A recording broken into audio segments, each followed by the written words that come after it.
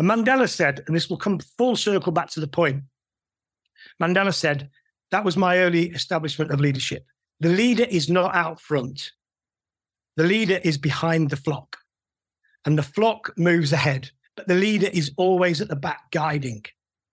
And I think all I can do with colleagues, with 25, my kids, is show them the path and say, look, here's where we're trying to go here. Now it's up to you to take responsibility, read the material, work on it, study it, internalize it, make it into habit, experience things. You'll get things wrong.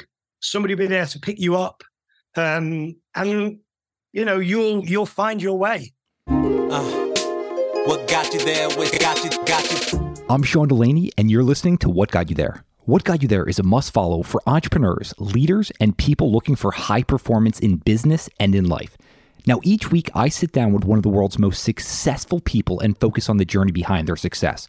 We uncover the strategy, mindsets, and habits that help them get there.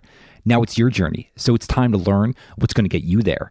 And if you want access to over 300 episodes and insights with game changers and change makers, head to whatgotyouthere.com, where you can also subscribe to my Momentum Monday newsletter. Today on the podcast, I am joined by Karl Martin to talk all about the lessons he's learned over his 3 decades working in different leadership positions and operating roles across different companies. Now, the reason I really wanted to have Karl on is I heard him in an interview one time talking about leadership, personal growth, and personal development. And I thought, now here is a guy who has some wisdom to share and pass on. And that's what we do. I dive deep into Karl's career, what he's learned, the trials and tribulations he's had to overcome, how he's handled that, what he's done to lead other people, what he's done to improve and lead himself, and much, much more. So if you're interested in finding out how you can become a better leader, a better individual, and keep growing in your life, then please enjoy this conversation with Karl Martin. Hey guys, it's Sean, and I'm wondering, have you been looking for a new book to read? If so, get excited because my new book, Masterpiece in Progress, A Daily Guide to a Life Well Crafted, is coming out on October 10th, but you can pre-order your Kindle version today. This book is your one-stop guide for daily inspiration and practical wisdom. You see, I've compiled 365 of the most powerful messages designed to inspire and help you make meaningful progress in your life. That's 365 opportunities to become a better you. Don't wait. Pre-order your copy today on Amazon and be among the first to start crafting your own masterpiece of a life. Trust me, you won't want to miss this. And if you don't believe me, then listen to what other people are saying. Frank Slootman, the CEO of Snowflake Inc., said it is a masterclass in personal development.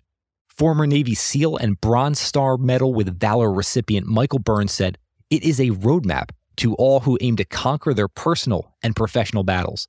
And Dr. Tara Swart, a neuroscientist and senior lecturer at MIT, said reading it is like undergoing a transformation. So head to masterpieceinprogressbook.com to pre-order your Kindle today. And remember, it comes out on October 10th. Karl, welcome to What Got You There. How are you doing today? I'm good, thanks, Sean. How are you? I'm doing very well. I was reflecting a bit this morning on where to start off, right? These conversations are always interesting. You never really know exactly where to start. And it had me thinking about moments in our lives where we go into it with one expectation, right? Like hoping to get a job, hoping this first date leads to something bigger. And those moments don't end up the way we wanted them to end up, but take us entirely to a new destination and a new place in life. So I want to rewind back to 1997. I know you were interviewing for a job and you were being interviewed by Peter Lee, and you didn't end up getting this job, but I want to know what this conversation led to in your own life. It was a significant moment, to be fair. I was 2 months away from getting married. The venue was booked, hotel, honeymoon was all sorted. And I came out of that conversation with Peter Lee having this epiphany moment that just said, I'm not marrying the right girl. I'd felt that for a long time, but the conversation and what led to it, my reading of Covey's 7 Habits, was just a really profound moment for me. And my career had been on a reasonable path, but from within, I wasn't appointed to that role at that time, but I knew that the next time it became available, that I would probably get it. So I got hold of 7 Habits, which he recommended to me. And it's been like a Bible to me ever since. I constantly refer back to it over the last 25, 30 years. I go through the 7 Habits very, very quickly in my mind in any situation that I'm in. So that read, that conversation, and within 2 years, I met a new partner. We'd been married for 25 years, 2 great kids. And so that was a life-changing moment. Were there specific words, questions, things that Peter said, or was it him recommending Stephen Covey's seven Habits of Highly Effective People, and that's what led to the change? Yeah, precisely. The reading of the book? I think, he was the exec coach to the CEO, quite a well-known UK retail guy called Malcolm Walker, who founded and grew the Iceland business. And he's really high profile. His son is now running the business, and he's got aspirations to be an MP, constantly on the news, being interviewed about his thoughts on all sorts of different subjects. So they're a high profile family. And Peter had been Malcolm's coach for a number of years, and I got the opportunity to spend some time with him. Great guy. And he recommended 7 Habits to me and said, I think you would really get a lot from this book. But you've got to learn it. You've got to internalize it. Imagine you're going to teach it, and then live it, basically. Talk to me. Sorry. No, I was going to say, talk to me about that internalizing. The finance writer Morgan Housel has this line I really like. He said, "People don't remember books; they remember sentences." And I found that to be true. Yeah. Most people just remember sentences of books. How did you take the lessons in that book and ingrain it in your DNA and allow it to become who you are, or help shape that trajectory? Well, first of all, I think when you read stuff, it's got to be consistent with your own. I picked up hundreds of books over my career and just put them back down again after a few sentences or a few paragraphs and thought, no, this isn't really doing it for me. But I think it was just the concept of paradigm shifts in the early part of the book, the concept of seeing the world, trying to see the world from a different perspective. Excuse me, sorry. There's a bit of noise. I didn't shut the door. Trying to see the world from through other people's eyes, and then the sequence of the habits, how you move from from a very young age, you move from being dependent through independence, and then ultimately into interdependence. So that all resonated with me. And then it takes you through winning what he calls the private victory, which is knowing yourself and being in control of your own emotions to a large extent. I mean, clearly, we all have moments when we have bad days or whatever, but controlling those, but winning the private victory. So I think the whole bit around understanding and knowing yourself, and what buttons press you positively, where your weaknesses may be, or your challenges, or put another way, your sort of shadow self, all that sort of stuff really resonated. And then the whole concept of proactivity, the whole idea that I think one of the concepts that I find incredibly liberating is the idea that there is to every stimulus, there is a response. But as humans, we have a unique, animals don't have it. As humans, we have it. Between those two is the ability to choose your response.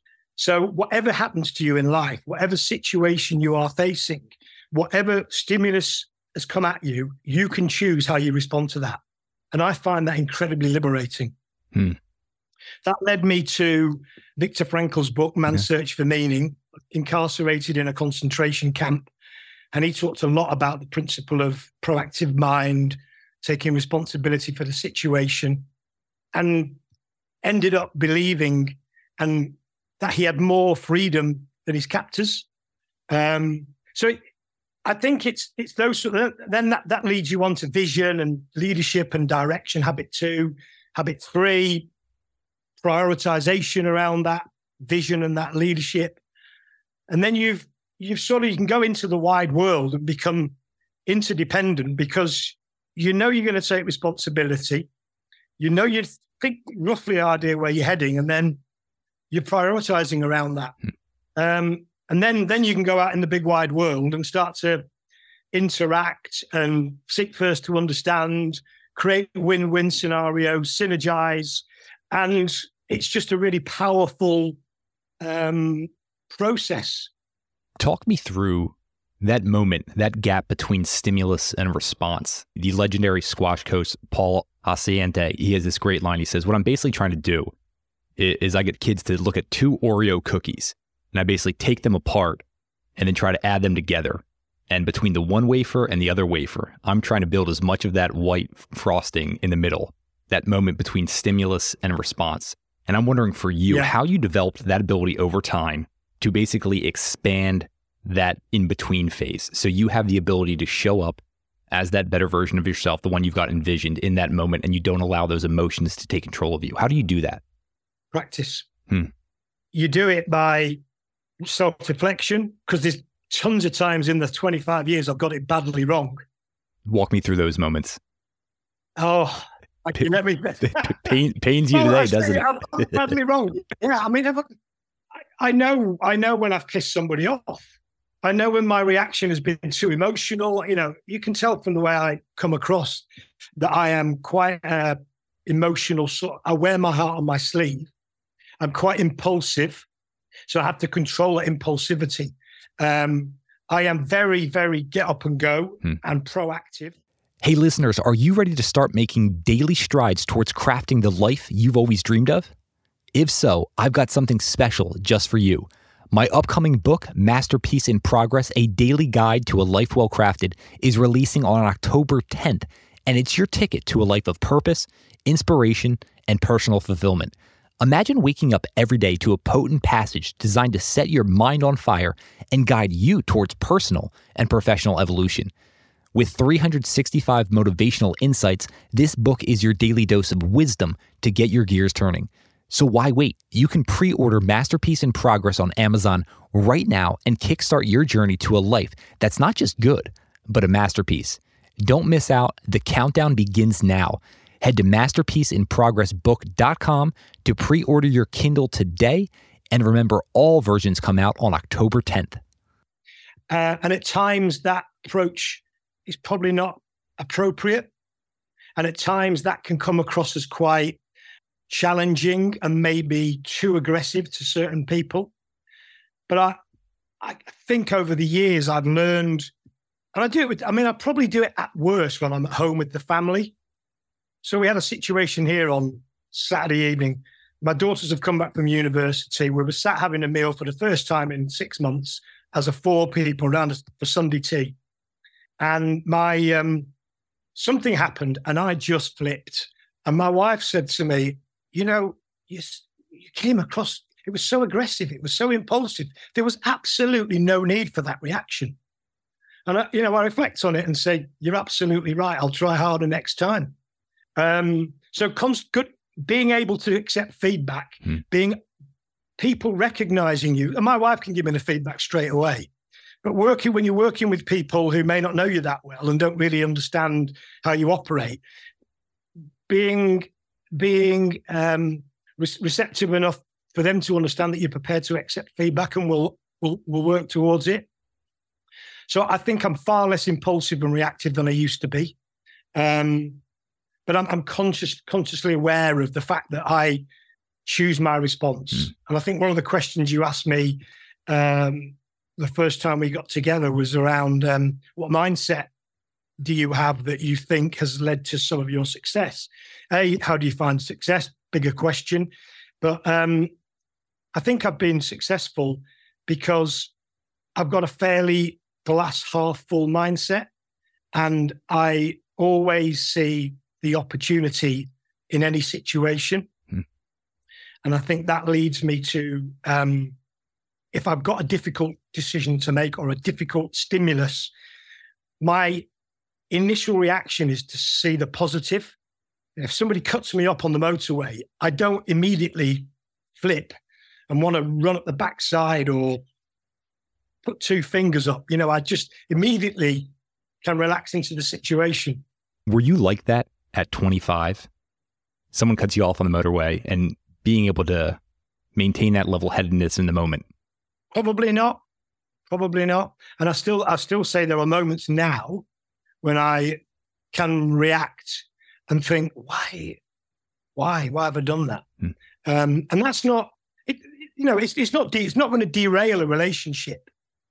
I'm not going to go and stab somebody or punch somebody or do anything completely ridiculous.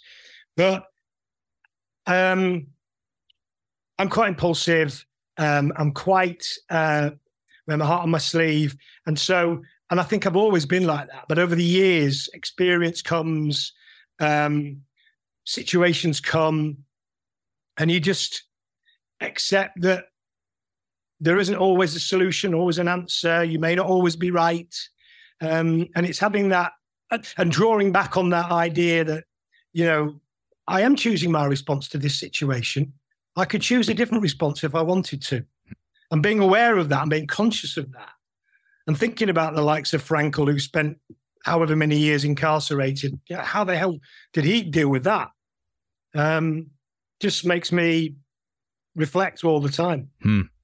Speaking of enduring hardships, have you read the book Endurance about Ernest Shackleton? I've read some stuff that Simon Sinek wrote about Shackleton in one of his books. I've not read Endurance, but I've read some excerpts that Sinek.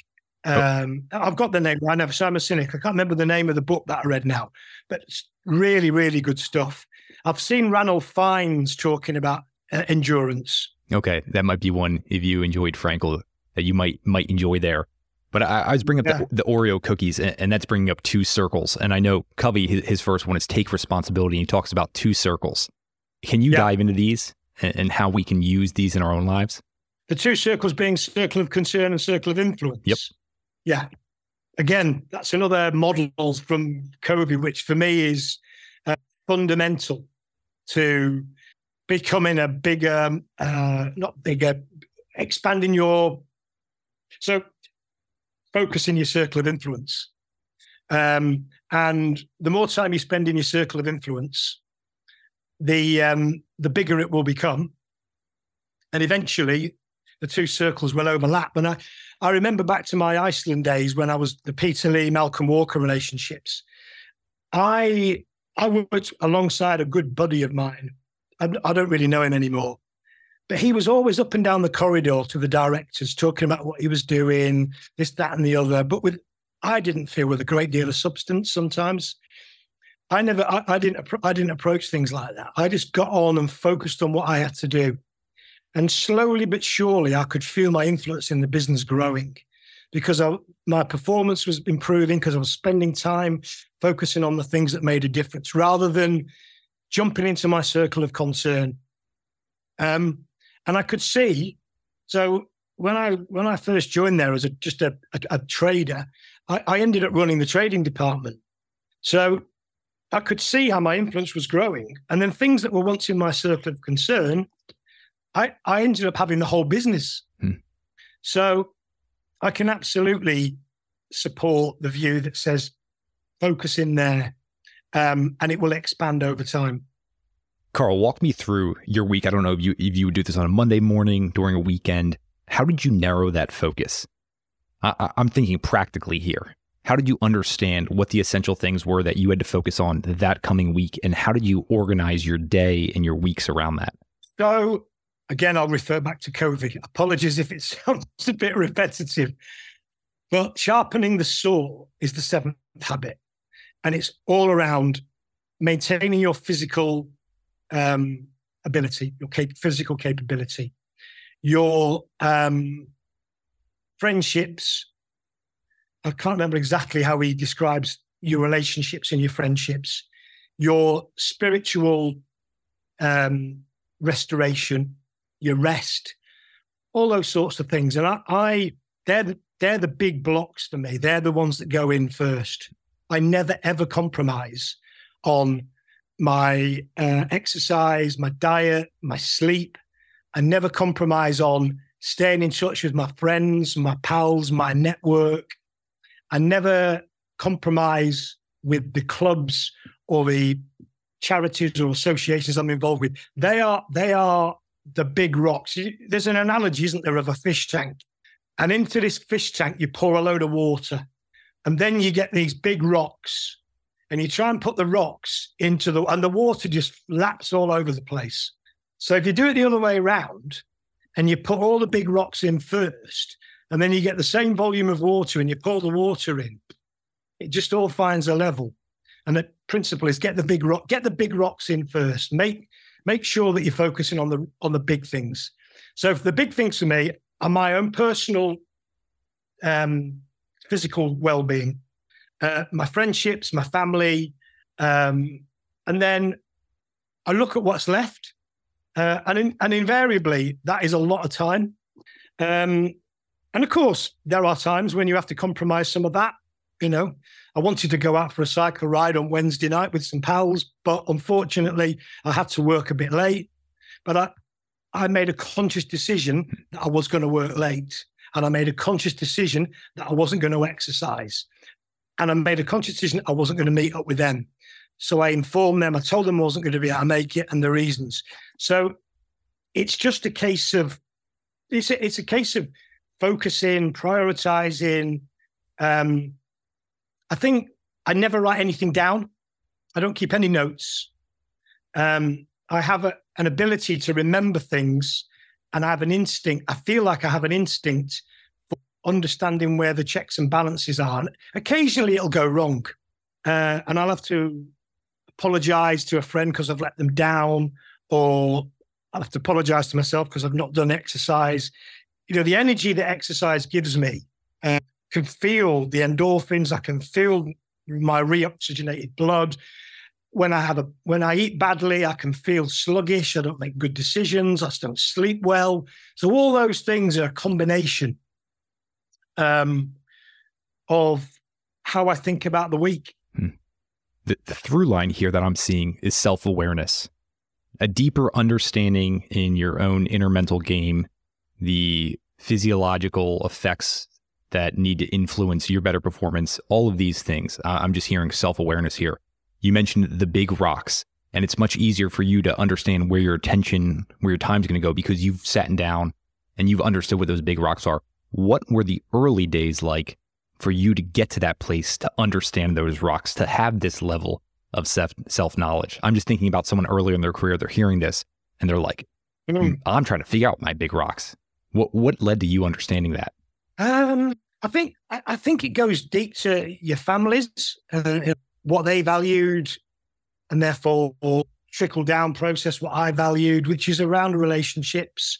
I've never been out to be financially, successful. I have a reasonable financial situation, but I'm not. So I think I'm trying to remember one or two. There was one occasion when I went to it's going back to the Iceland days, so it's probably mid-90s, probably 30 years ago now. And there was a guy who came and gave us some. It was the first sort of time I ever sat back and thought about longer term planning. And he got us to write 3 things down. What would you like? Where would you like to be in 10, 15 years' time? And I put a nice house in the countryside somewhere with a family with 2 kids, a single figure handicap at golf, which I never achieved, unfortunately. And, there was 1 or 2 other things. But he talked about Mastermind Alliance. He talked about it's not easy to write those things down, but, and I still wouldn't, to come back directly to the question, I still don't think some of those big rocks could change a little. I may substitute one for another over time. I'm not, they're not necessarily there as lifelong. Some of them will be, but 1 or 2 may change. But anyway, the principle of Mastermind Alliance says, if you want to be a chess grandmaster, then you have to start to learn and play chess with grandmasters. The second habit is all about leadership. It's all about direction. And the story that he opens the chapter with talks to being at a funeral. There's a huge amount of people outside. There's loudspeakers. You walk in, the place is packed. There's a feeling of love. There's a feeling of that this person had this amazing life and that everybody's attended to pay tribute. And you go and think, I'll go and have a look and see whose funeral it is, and it's yours. It's your funeral. And what would you like people to say about you? What would you like somebody from your close family to say? What would you like your friends to say? What would you like somebody from your work environment to say? What would you like somebody from a sporting or a religious or an organization outside of work and family? What would you like those 4 people to say? And write that down. And they become your big rocks. They become your guiding principles. And it's not easy to do that. But about 2006, I've been at Sodexo for a year, 18 months, and we're in Paris at a conference. And there was a futurologist, was how he branded himself, a guy called Watt Wacker. And he was on stage, and I can't remember most of his presentation, but it was really some really good stuff. But he finished with this poem. And as he started reciting this poem, it just pricked me. And I thought, that's it. If I had to try and articulate what my direction needs to look like, then it's probably in those words. So I was like compelled, and I rushed up to the front of the stage when he walked off, and I managed, the conference had closed, and I managed to find his agent. And I said, can you tell me that poem that Watt has just recited, who wrote it? He said it was written in the 19th century by an author called Bessie Stanley. And there's lots of different versions online. But the version I've got is the one that resonates with me. And I've got it in 3 different places in the house, all nicely calligraphied up in a frame. I've got one in the downstairs lavatory, and I've got one in the lounge and one in the bedroom. So it's impossible for me not to see that on a daily basis. It's a beautiful poem. It's funny enough, someone texted me a verse of the poem the other day, and it's often wrongly attributed to Ralph Waldo Emerson. And they sent it to me, right, okay. And they said, check out this Emerson line. Do you mind if I read a version of the poem that I have pulled up? Yeah, I'm not sure if it's the exact one in your house. And so this, what was the name again? Was it Bessie Stanley? The lady's called Bessie Stanley. Yep. So this is she says, he has achieved success who has lived well, laughed often, and loved much, who has enjoyed the trust of pure women, the respect of intelligent men, and the love of little children, who has filled his niche and accomplished his task, who has left the world better than he found it, whether by an improved poppy or a perfect poem or a rescued soul, who has never lacked appreciation of earth's beauty or failed to express it, who has always looked for the best in others and given them the best he had, whose life was an inspiration, whose memory a benediction. It's a great poem.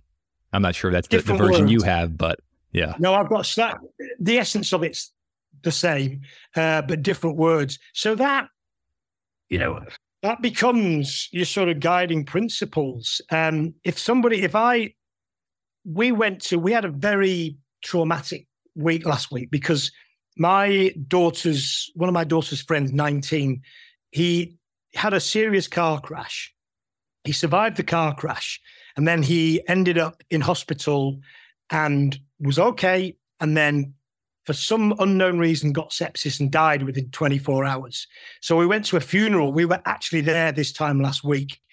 And there was all sorts of stories being told about a 19-year-old kid. I mean, it's just completely mind-blowing, the devastation and the tragedy of the whole situation.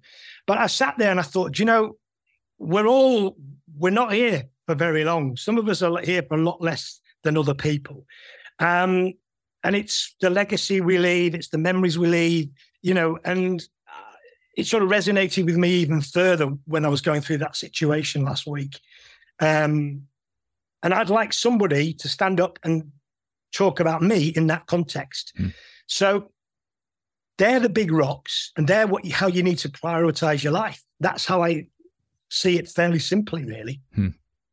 You've led so many people throughout your career. I'm wondering, when you see that version of yourself, 25, 30 years younger than you, and you see them not fully embracing some of these habits, not fully taking responsibility for their life, how much can you do to get them to finally take that step to taking responsibility?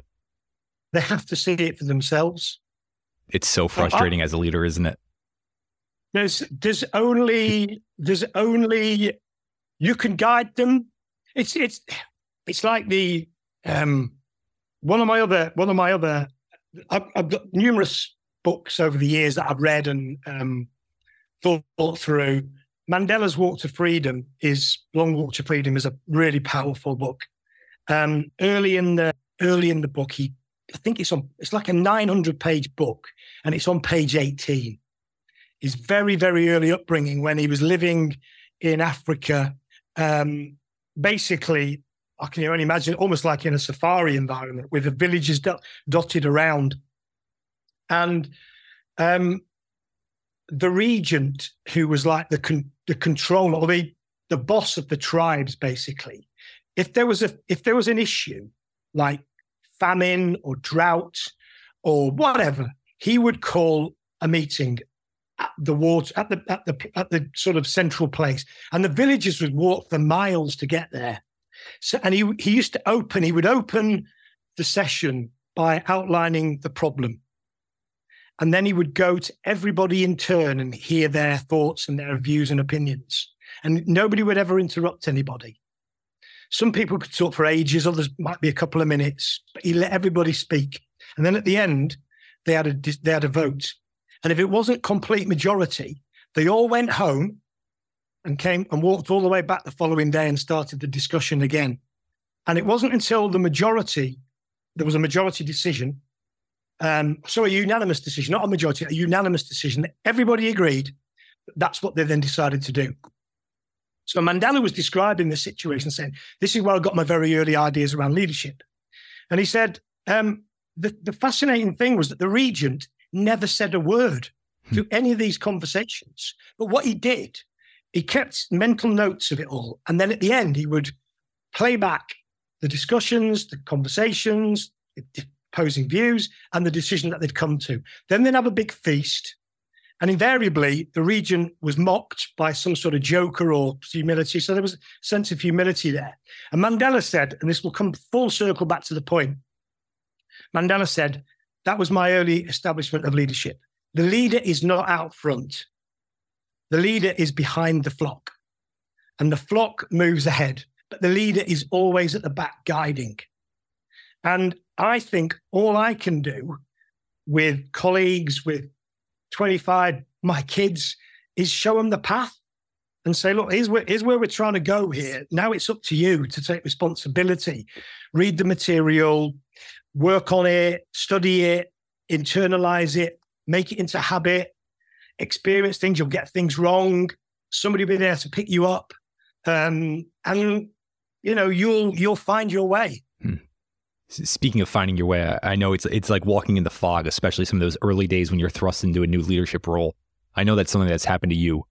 Walk me through how you navigate that period where essentially you're being pushed into a new environment, which is extremely challenging. It's like you're drinking out of a fire hose. Just walk me through how to better navigate that as a leader.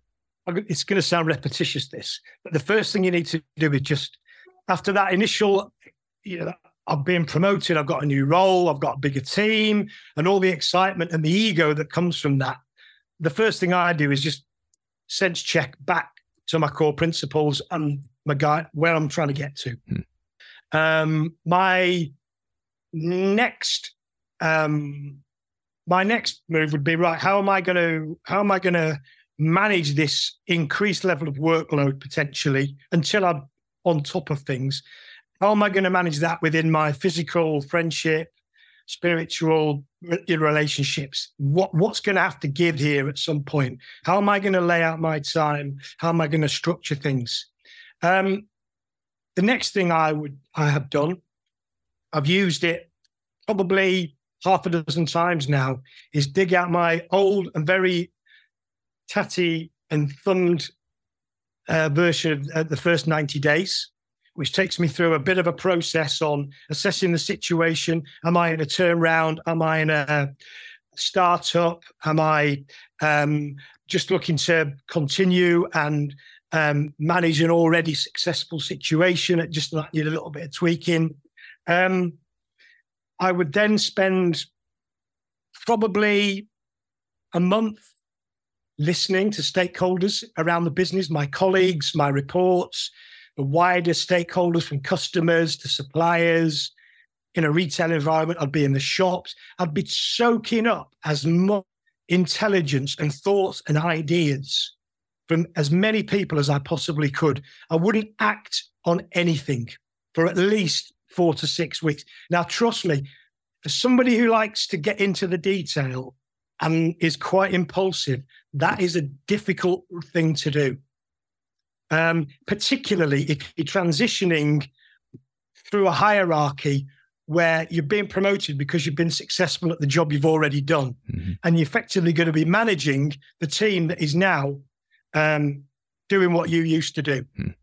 Because, hey, I was really good at that because I've been promoted and now I'm going to tell you exactly what you need to do, sort of thing. When that's complete, from my perspective, that's completely the wrong approach.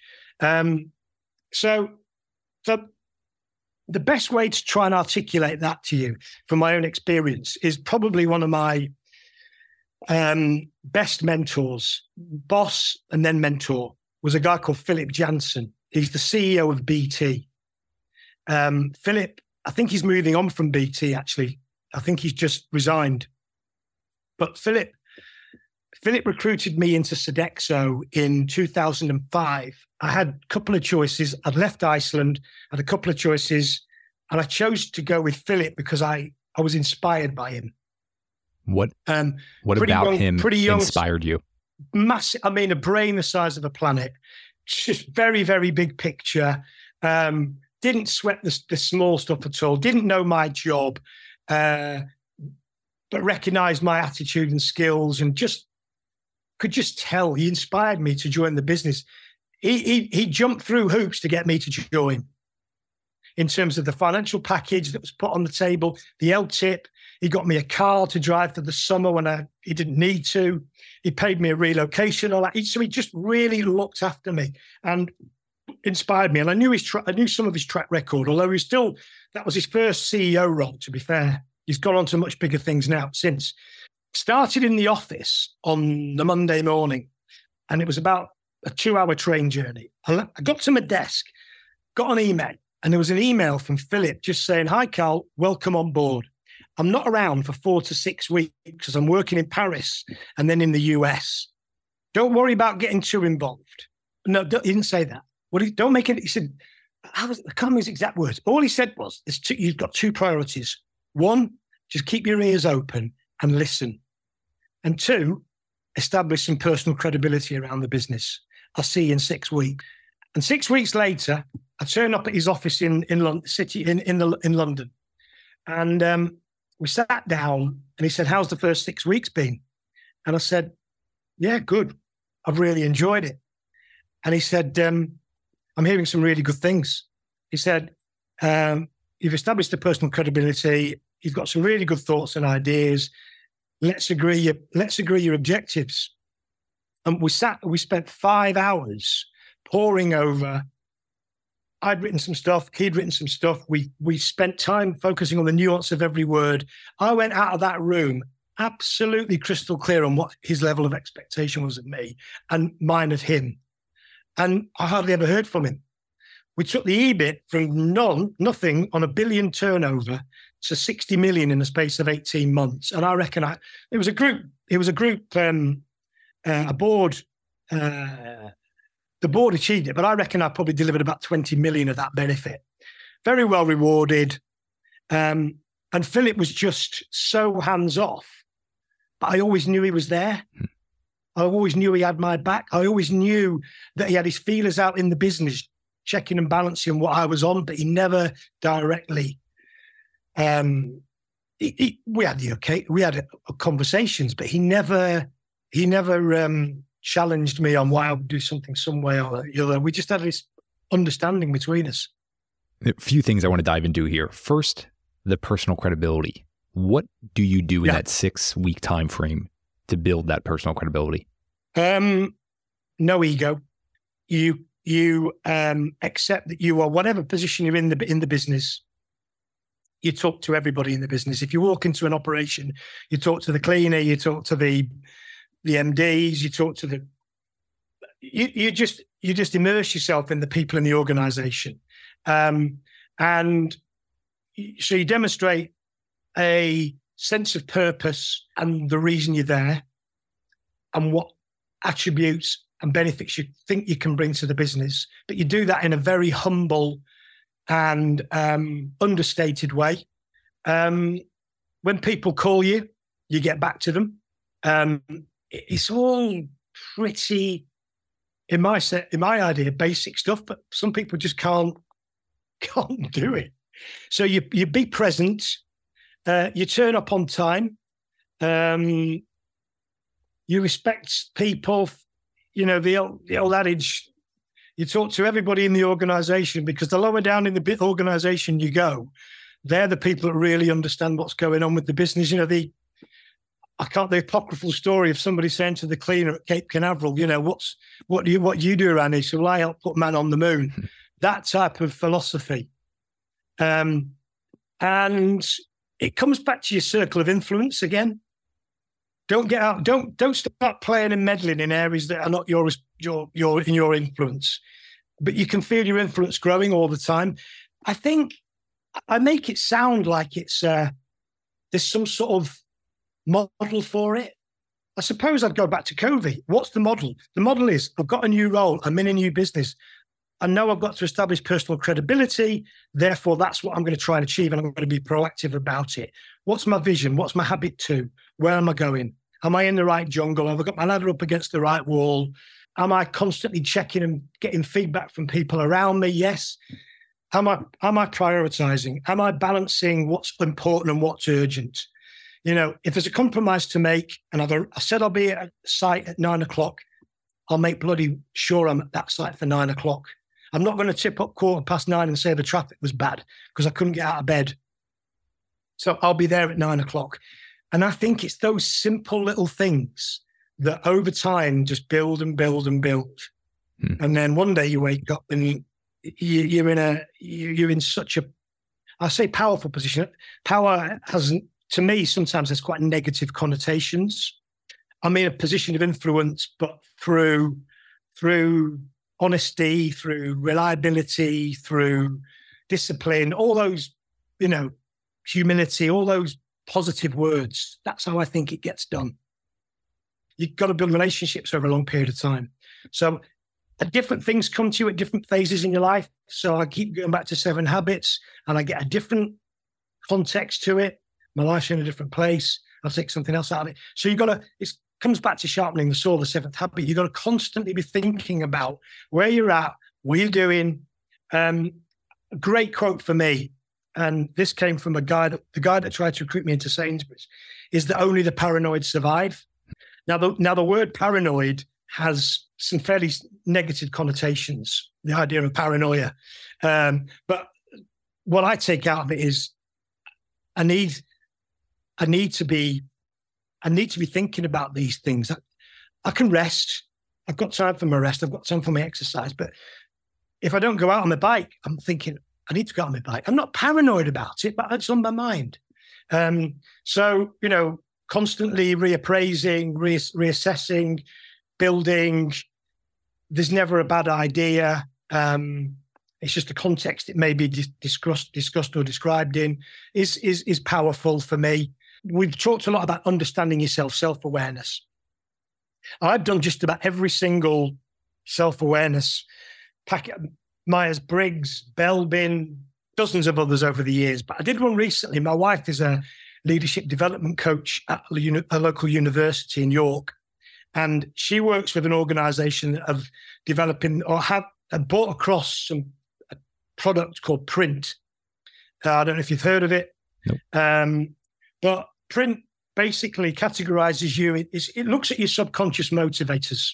And it classifies 9 subconscious motivators, and it gives you a major and a minor.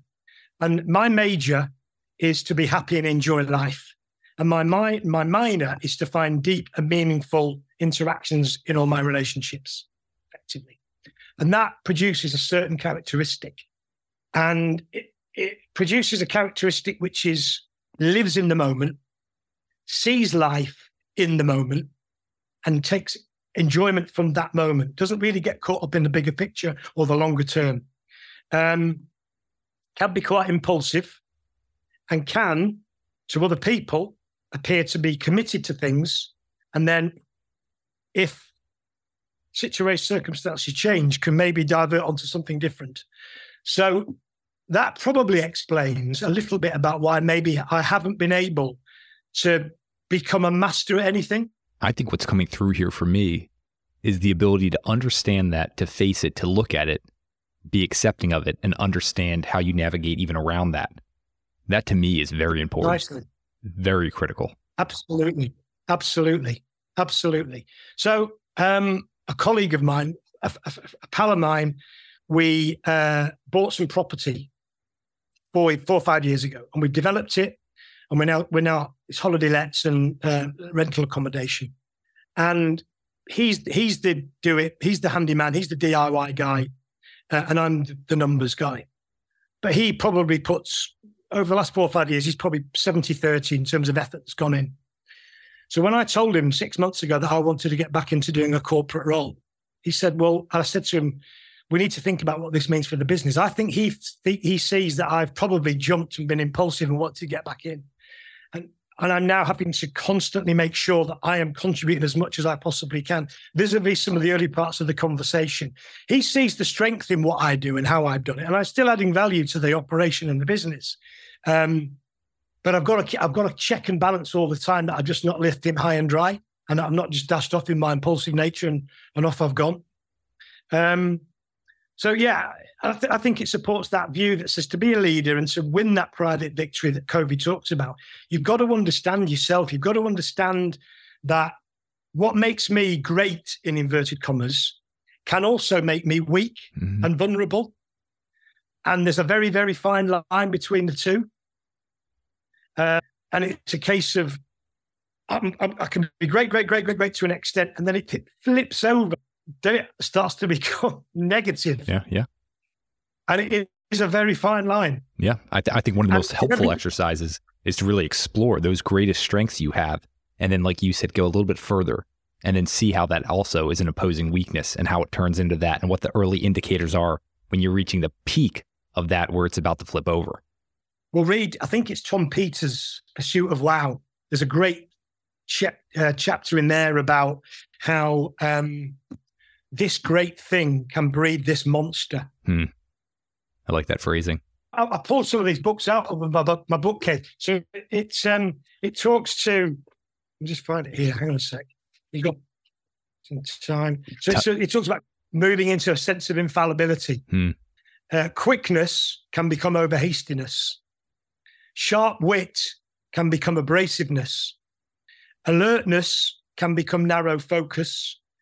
Dedication can become workaholism. Control can become inflexibility.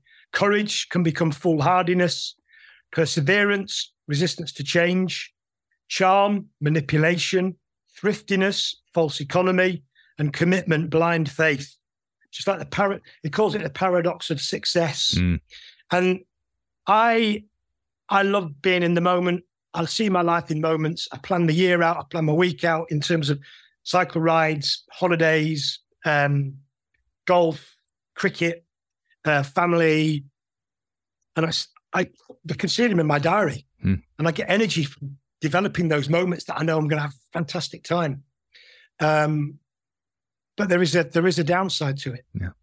Karl, we're going to wrap up here in a minute, but I would love to know, because you're someone who's so interested, so curious, clearly a voracious learner.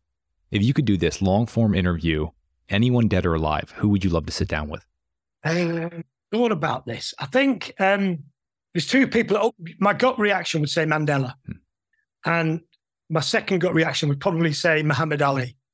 Why is that? He hasn't come up yet in the conversation, so I'm curious on that.